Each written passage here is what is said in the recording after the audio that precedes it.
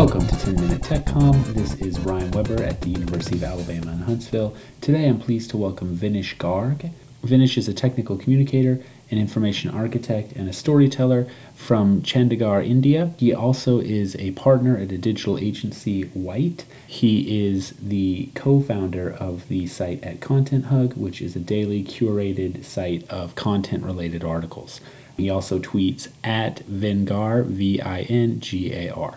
Let's go ahead and welcome him to the show. Welcome to the podcast, Vinesh. I really appreciate you talking with us today. So you mention a lot in your writing the importance of stories for technical communicators. That's one of the things that you emphasize. How do stories and technical communication relate? How should technical communicators incorporate stories into what they write? Well, we do not see stories as part of technical documents, right? Because primarily technical communication is about procedures and instructions or how to, whether it's videos or online or PDF or whatever deliverables. Now, of late, we have seen technical communication evolving, such as for community content. If we see Skype support center, let's say, it is doing great primarily because of the community content where users can post their question and answers. So it's doing very well. And then the brands have realized the other channels for providing support, let's say Twitter. So Basecamp or Evento are too good, I would say. I have experienced them. That whenever we have a question for the support team, we see a tweet within 1 minute. So the primarily objective of technical communication documents were to provide support. So the media is evolving. Now, as Scott Abel has often said, that technical communication content is all about marketing, and marketing is about storytelling.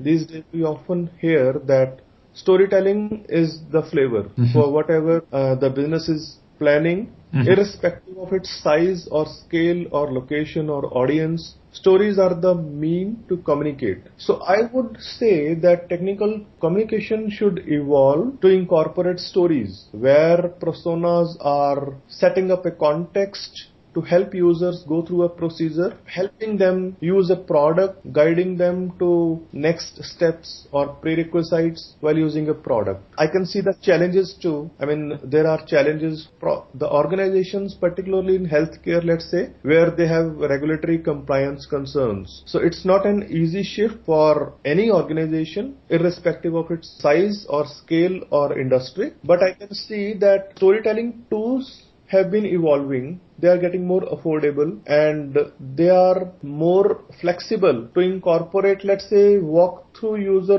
videos that we see as part of user onboarding for startups. So I see some integration of how technical communicators are more ready to try their hands at storytelling and imbibe them in their documents. So you see the stories as sort of the user's story, is that right? That's part of the story that gets incorporated into technical communication, and the stories kind of give the documentation a bit more context. Is that what you're talking about here? Yes. See, the objective of documents is to address a user concern, right?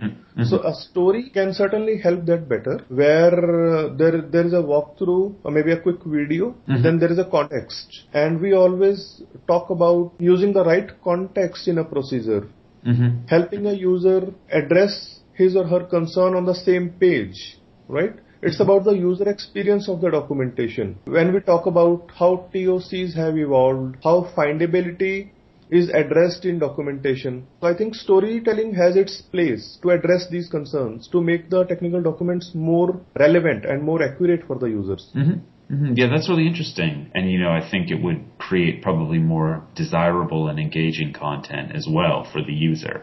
People love narratives and are attracted to narratives. So I can see it making something that appeals more readily to the user. You mentioned something else that you're interested in a moment ago, which is startup. And, you write as well about startups and technical communication. And I get the impression that you have been involved in some startups and write a lot about them. What is the connection between startups and technical communication in your mind? Well, when I started my own digital agency, White, a few years back, some of my early customers were startups. So when I would plan our documentation for startups, I was beginning to understand their culture, which is very different from established businesses, right? Startups have their constraints, let's say for budget, and they have their different priorities because they are more flexible, right? Because they are just starting. So over a period of time, when I got involved at an early stage of documentation for a startup, I was beginning to understand their thought process of how startups are actually thinking about products and how they tend to fit content into the product life cycle, whether it's at information architecture stage, right? Whether it's for marketing, whether it's for help documentation. So that's how I got interested into startups. They really started exciting me. I had a better feel of how technical communication can be planned for startups, right? It has to be flexible. We rarely talk about tools because startups are generally not concerned with any authoring tools. They just need a deliverable, right? So that's how Content Hug happened. Okay. Because I could see some pain points of our community, the TechCom or content community. And since I had some feel of how startups really plan and validate their idea, I thought of having a go, and Content Hug was there. As I wrote a post on Tom Johnson's blog, it is a detailed post on how authoring tools are important for startups. So that pretty much sums up my understanding of how startups plan their documentation. Okay, interesting. And I like your point that startups do have different needs and different flexibility. If you work at Microsoft, you're not going to change the documentation in any way. But if you're a startup, you can make a lot of decisions that have very broad impact. Yes, that's right. And startups, because they are just starting, right? So they have the scope of experimenting. To see which works better. So a pilot for a couple of weeks can help them understand what works and what may not. So that's the flexibility we have.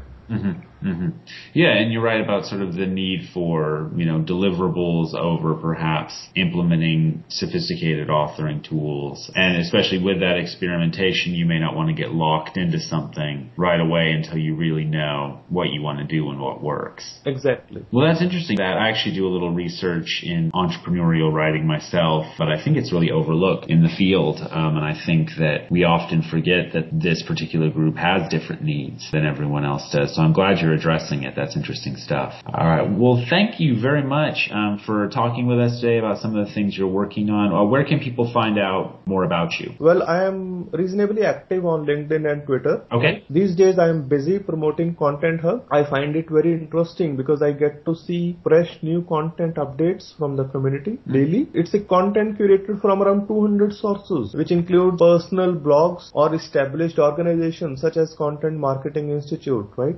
The event organizers, the universities, let's say, Forbes, The Guardian. So all the media houses we are trying to cover and publish relevant content from these. Have you noticed any trends or anything putting that together? You have a great view of the world of content. What kinds of trends have you noticed curating Content Hug? There are two areas that specifically stand out, which are generally talked about in the community, are about content structure. How content is being planned at the architecture level to make sure that it's available across devices, across geographies, in different languages. The community is really talking about metadata taxonomy to plan the right kind of architecture to make it sure that it's accessible and it's available across devices, irrespective of anything, you can say. It's intelligent content model, which is future-proof, we can say, for devices and for any other parameter. And the next thing is people are talking about making content audience specific. There is a lot of research that goes behind to understand the audience, their behavior, their buying behavior, their interaction behavior with the channel or with the web app or with the product. So these are two things that community is talking about a lot. Interesting. Yeah, well, I definitely encourage listeners to check it out and see what you've gathered there for us. Again, thank you so much for appearing on the podcast today. Have a great day, and I'm excited to see what you continue to work on. Thanks, Jan. It was an honor to be here. Thanks a lot. Thank you.